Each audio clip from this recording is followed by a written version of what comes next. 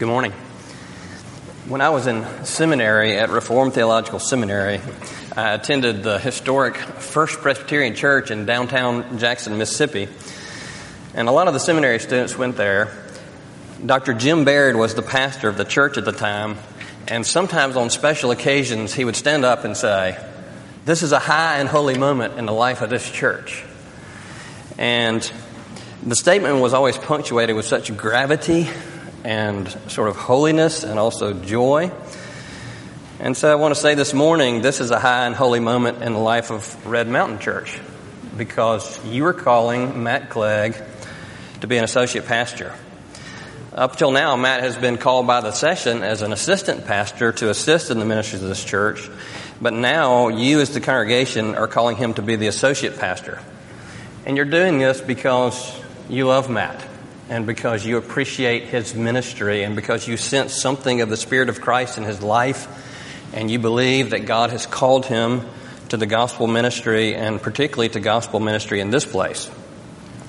And so this morning, in order to sort of think about his ministry and our ministry as a church at Red Mountain, I want us to look for a few minutes at what was certainly a high and holy moment in the life of God's people in the Old Testament, and that was the setting apart of Aaron and his sons for the priestly ministry in the tabernacle.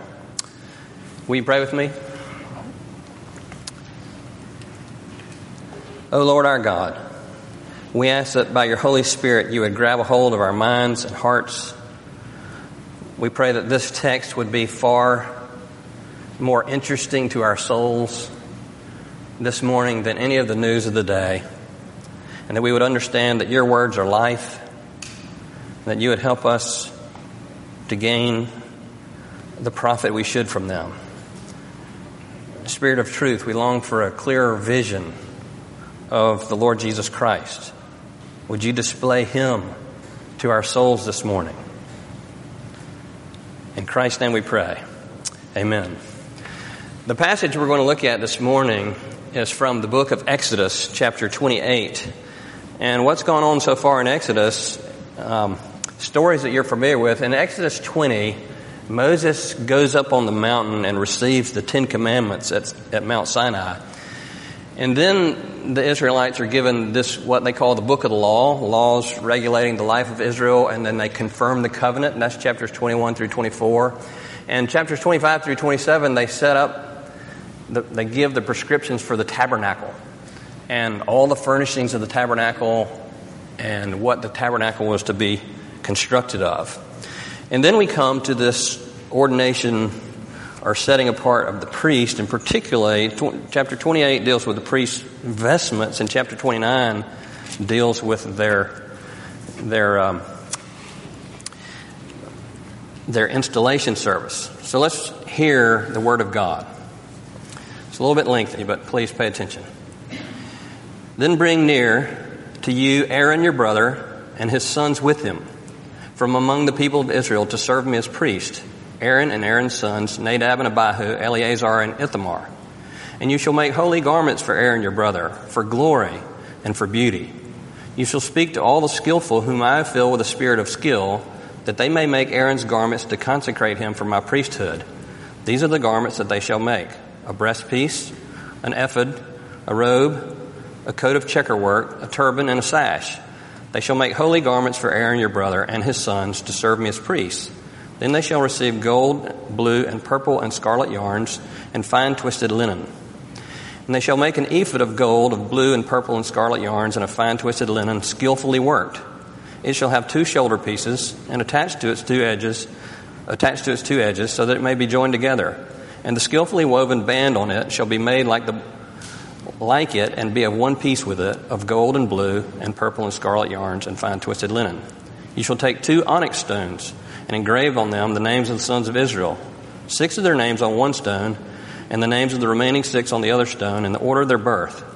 As a jeweler engraves signets, so shall you engrave the 2 stones with the names of the sons of Israel. You shall enclose them with settings of gold filigree, and you shall set the 2 stones on the shoulder pieces of the ephod as stones of remembrance for the sons of Israel. And Aaron shall bear the names before the Lord on his 2 shoulders for remembrance. And you shall make settings of gold filigree and 2 chains of pure gold, twisted like cords, and you shall attach corded chains to the settings. You shall make a breastpiece of judgment in skilled work in the style of the ephod. You shall make it of gold and blue and scarlet yarns, fine twisted linen shall you make it. It shall be a square and doubled, a span its length and a span its breadth. You shall set it in 4 rows of stones. A row of sardius, topaz, and carbuncle shall be the first row, the second row an emerald, a sapphire, and a diamond, the third row a jacinth, an agate, and an amethyst, on the 4th row a beryl, an onyx, and jasper. They shall be set in gold filigree. There shall be 12 stones with the names according to the 12 sons of Israel. They shall be like signets, each engraved with its name for the 12 tribes. So Aaron shall bear the names of the sons of Israel in the breastpiece of judgment on his heart when he goes into the holy place, to bring them to regular remembrance before the Lord. And in the breastpiece of judgment you shall put the Urim and the Thummim, and they shall be on Aaron's heart when he goes in before the Lord. Thus Aaron shall bear the judgment of the people of Israel on his heart before the Lord regularly. For Aaron's sons you shall make coats and sashes and caps. You shall make them for glory and beauty. And you shall put them on Aaron your brother and on his sons with him, and shall anoint them and ordain them and consecrate them, that they may serve me as priests. This is the word of the Lord. Up to this moment in Israel, Moses has functioned as the primary leader of God's people. Aaron has assisted him some, but it's primarily been Moses who's been the one who has stood as a mediator between God and the people and gone into the tent of meeting. But now something different is happening. God is setting up a permanent priesthood, a place of worship, and he's installing priests there. And this chapter, he deals especially with the high priest. God says to Moses, bring Aaron, your brother, and his sons to serve me as priest. Notice that Aaron and his sons are appointed by God to serve in this special capacity. God is the one who chooses them. And 3 or 4 times in the passage, he says they're to serve me as priests. So the priest's primary service was to be unto God first and foremost. And so God chooses this family out of all the families of Israel to serve him as priests in his tabernacle. And then God instructs Moses to make garments for Aaron and as a high priest. And he says, I want you to go and find all these skillful people that I've given skill and ability. Isn't that fascinating? That God gives you the skills and abilities that you have in your life. But God says, I've given some people skill and ability in embroidery and gold work and making these things. And I want you to go find those people, Moses, and I want you to make these garments, have them make these special garments for Aaron. And they're to make a breastpiece, an ephod, a robe, a coat of checker work, a turban, and a sash. We didn't read all about all those, but we read about most of them. And at the end of the chapter, they're actually to make fine linen undergarments as well. And these garments are all said to be holy dress. You know this, but holy means set apart. It means different. It means special, set aside from ordinary use, devoted to God's use. And so God gives all these different materials, these gold, blue, and purple and scarlet yarns and fine twisted linen to these craftsmen, and they make these holy garments for Aaron. And isn't it interesting that there's a whole chapter in the Bible just describing the garments of the high priest? And so I want to ask this morning, what are we to make of these clothes? What are we to make of these clothes? And we're going to make the Old Testament, New Testament jump. Don't worry about that. But what are we to make of the clothes of these priests? And I want us to think about 3 points. First, they were intended to lift up the ministry of the tabernacle and of the priest in Israel's mind. Secondly, they were a reminder that the priests were sinners just like everybody else. And thirdly, they pointed to the glory and beauty of Jesus Christ, the true high priest of God, and his work on our behalf. So first, the garments were intended to lift up the ministry of the priest of the tabernacle, and the priest in Israel's mind. In verse 2, God says to Moses, you shall make holy garments for Aaron your brother And look at these words, for glory and for beauty. I want us to think about those words, because later on in the chapter, the garments that are made for Aaron's brother or sons, as kind of the associate priest, it uses the exact same phrase. It says, make these undergarments for them for glory and for beauty. So what does that mean, for glory and for beauty? Have any of you ever been to the Goo Goo Car Wash on 4th Avenue South? Please tell me somebody in here has been to the Goo Goo Car Wash on 4th Avenue South. At least one head nod. A couple of head. Okay, I love that place. It's a really good car wash. It's always clean. It always has plenty of cleaning supplies. The vacuums suck really well. And but what is it that you notice when you go to the Goo Goo Car Wash? The workers. Because all the workers at the Goo Goo Car Wash are dressed in khaki pants, white button-down shirts, and a red bow tie. And let me tell you, those guys look sharp. And it kind of transforms maybe an ordinary car wash into a car wash with a little bit of pizzazz. I don't know, I may be going too far with that. But it's the clothes that sort of seal the deal down there and make it, the whole thing is good, but the clothes sort of make it a little bit distinct. Think about this. Up until this time, I already said this, but Moses had been the sole leader in Israel, and now God is going to establish a priesthood. He's going to transfer a whole branch of leadership of the worship of Israel, to a new people. And so God wants to invest some glory in those that are going to be called to this task. In the Bible, the word glory means heavy. It means substantial or weighty. It has to do with importance and honor and splendor and greatness. When Joseph's brothers came to Egypt and found him, he said, go tell my father of all this great splendor, this great glory that you have seen. In Isaiah chapter 6, Isaiah has this vision of the Lord in the temple. These seraphim, the train of God's robe is filling the temple, and the creatures are bowing down and worshiping God, saying, holy, holy, holy is the Lord Almighty. The whole earth is filled with His glory. The whole earth realizes the weightiness of God, the substantialness of God. You know, we sing, that's what we're singing. We sing the Gloria. Glory be to the Father, and to the Son, and to the Holy Spirit, as it was in the beginning, is now, and ever shall be. What we're saying is, Lord, I pray that your magnificence, your heaviness, your weightiness, we see that, we worship you for that. We pray that it'll be known among the nations. This is the opposite, by the way, of taking the Lord's name in vain, which is to treat Him lightly. So to be invested with glory is to be invested with significance and honor. And God wanted to exalt both the priestly ministry and the ministry of the tabernacle in the eyes of the people. He wanted to give it significance. He wanted to give it dignity. He wanted to give it glory. And so He makes these special garments for Aaron to signify that. And the garments were also beautiful. Did you catch this? If you just know a little bit about Exodus, the garments of the high priest were made of the same materials as the garments of the skin of the tabernacle, and particularly the Holy of Holies. Isn't that interesting? This blue and purple and scarlet cords with finely twisted linen. That's what the people saw in the tabernacle. So in a sense, the priest had sort of matching clothes, or clothes that sort of, it was all intended to create some beauty that people would be amazed at. God made us to appreciate beauty. When Betsy and I, for our 25th anniversary, we had the privilege to go to England.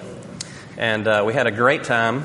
One of the places we went was Blenheim Palace, the birthplace of Winston Churchill, and where he spent a lot of his boyhood. It was actually a relative's home, but he spent a lot of his boyhood there.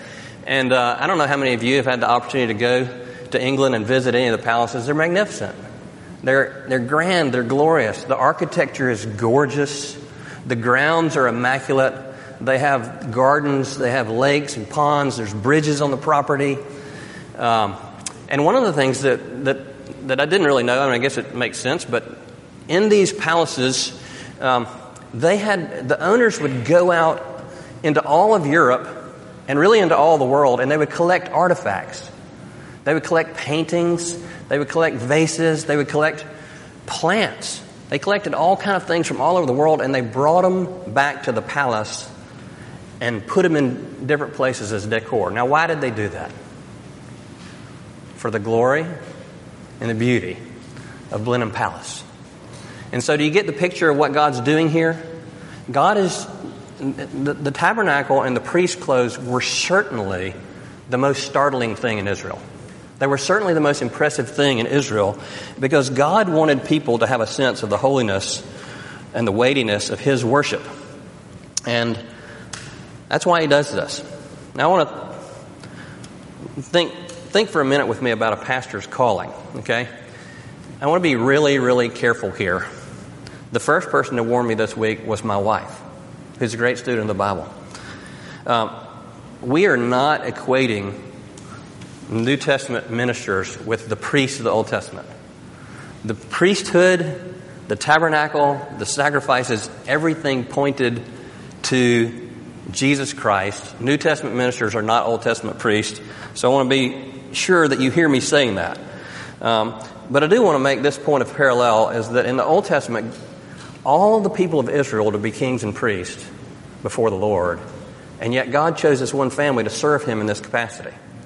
And in the same way, in the New Testament, we are all kings and priests. We are all priests to serve the Lord Jesus through the church. But nevertheless, God has some people that He sets aside to focus on ministry among God's people in a particular way. And so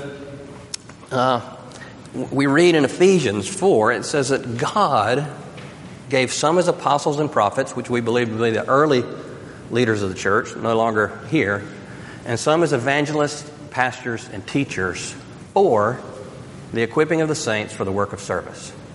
So God gives some people that calling and those gifts, and part of what we're saying today is we believe that Matt has those callings. We're acknowledging what we believe God has already put in him. You know, the church is entrusted with the oracles and ordinance of God. These are given to all of us. God's institutions, God's words, the gospel, truth, they're given to all of us. But pastors are entrusted as a steward in this realm in a particular way. Well, how is that? Just a couple of things to think about. Ministers are called to proclaim, and ministers are called to pastor. Ministers are called to proclaim publicly the gospel message, to be known as teachers of the word. They're called to herald the good news of Jesus Christ. We're all called to do that, but ministers are called to do that on a regular basis, to teach His word to the nations. And I just want you to think about that. I hope that you are in God's word and He's doing things in your heart and life, but as I read through the word, you know, the word of God is startling. And just think about how God reveals Himself in the Bible. He says, I'm your creator. I spoke the world into existence. He is the self-existent one. He created the universe. He's the one who gives the 10 Commandments and tells all men how they should live. He's the holy God of Isaiah. He's the faithful covenant-making and covenant-keeping God. And He's also God in the flesh, in the person of Jesus Christ. You know, as you read through the New Testament, the things Jesus says, if you're not a believer, they are outlandish. Jesus stands before people and says, I am the bread of life. If you come to me, you will no longer hunger. Now, what man can say that? And Jesus says, I am the light of the world. He who follows me will not walk in darkness, but will have the light of life. What mere man can say that? Last week, Charles, in his sermon, quoted Colossians 1:28. I was so thrilled. It says, To the apostles God chose to make known how great among the Gentiles are the riches of the glory of this mystery, which is Christ in you, the hope of glory. Him we proclaim, warning everyone and teaching everyone with all wisdom, that we may present everyone mature in Christ. For this end I toil, struggling with all His energy that powerfully works in me. Did you get that? I didn't read it well. We proclaim Jesus Christ, warning everyone. So Matt has this function. His words are to warn people and exhort people, and teaching everyone to instruct people. What a somber sort of calling that pastors have. They're called to proclaim. They're also called to pastor. They're called to come alongside people in times of need. They're called to speak to souls when our life just isn't working out, when our marriages are falling apart, when our job is not successful, when we're frustrated, when we're discouraged, when we've got anger and bitterness in our hearts towards people. You see, pastors are to come along, and they're to shepherd people through these times. And in our guilt and in our sin, when we blow it. Pastors are called to come and speak words of life and to remind us that God has taken our sins and He's cast them as far as the east is from the west. And so this is a high calling. It's a weighty responsibility. Think about our nation. We live in the most polarized times that we've certainly seen in the last number of years. All kind of racial strife and political division. And, pastors have to speak words of wisdom in the midst of that. And they're to love you. You're to always be on their heart. The Apostle Paul says, who's equal to such a task? This is interesting. The close not only reminded the people of the significance of the priest's ministry, but they reminded the priest of the significance of his ministry too. My brother Walter, years ago, clerked for a law firm one summer in downtown Birmingham. And one Friday, they asked him to go make a deposit in a bank. And so they gave him $350,000. And he had to walk 7 blocks. This was a long time ago when people did things differently. And a lot of it was checks, but some of it was cash. And my brother Walter said, as he walked those 7 blocks, he just kept looking over his shoulder. He just was conscious of the weight of this responsibility of carrying that much cash for 6 or 7 blocks. And I think the clothes probably were like that. They put some holy fear in ministers. And so I simply say that to say this. Congregation, pray for your pastor. He has a calling that's not more holy than anybody else's, but it's a peculiar calling, a particular calling. Okay, so the clothes were intended to lift up ministry of the tabernacle and the priest in Israel's mind. Secondly, the clothes, and more briefly, the clothes were a reminder that the priests were sinners just like everybody else. The priests were not allowed to go into the temple without these clothes on it. Twice in this passage it says if you go in the temple or the tabernacle without these clothes, you will die. Why?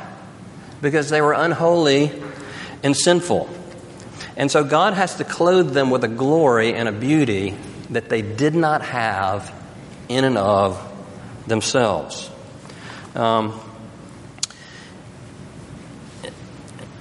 In the next chapter, chapter 29, we read about the ordination of the priest. And one of the things that happens in the ordination ceremony is they first have to go be washed with water to cleanse them of their sin. And then they have to offer a bull as a sacrifice for the sins of the high priest. A bull. And he has to lay his hands on the bull's head, transferring his guilt upon this bull. So it's very clear to all of Israel that the high priest is not going in there in any merit of his own. And you know the story of the priest. They were blemished. 3 chapters later, Aaron is going to be making a golden calf. 3 chapters after this, right here. And Nadab and Abihu, his sons, get struck down for offering unauthorized fire to the Lord. And the priests really don't have a great record in the Old Testament. And, they were just men like everyone else. We do believe that God has set apart Matt to be a gospel minister, but ministers are just like everybody else.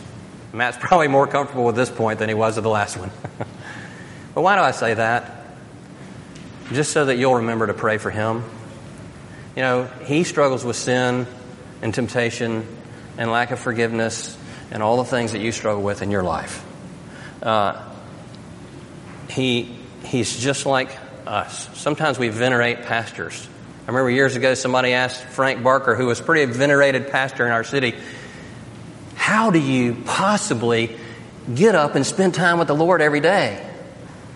And Frank Barker said, I set my alarm for 6 o'clock, and when it goes off, I get up. And that's all he said. But what a great answer. He said, I'm just like you, just like everybody else. And so just remember that. And the pastorate can be a difficult calling. You know, in most professions, if you work in a company with 300 people, you have about 3 or 4 people that are watching over you and have an opinion about what you're doing. But if you're a pastor of a church, you probably, of 300 people, there's about 295 people that have an opinion about you and what you're doing. Right? So just remember that. Encourage your pastor. Encourage Matt. Pray for him. Okay.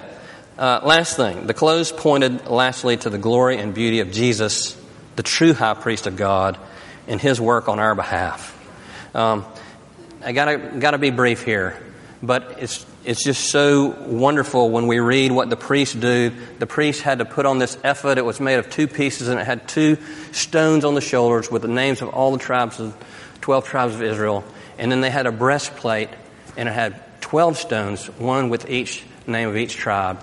And God says, I want you to wear these, and when you come into my presence, it says they're going to be on Aaron's heart when he comes before the Lord.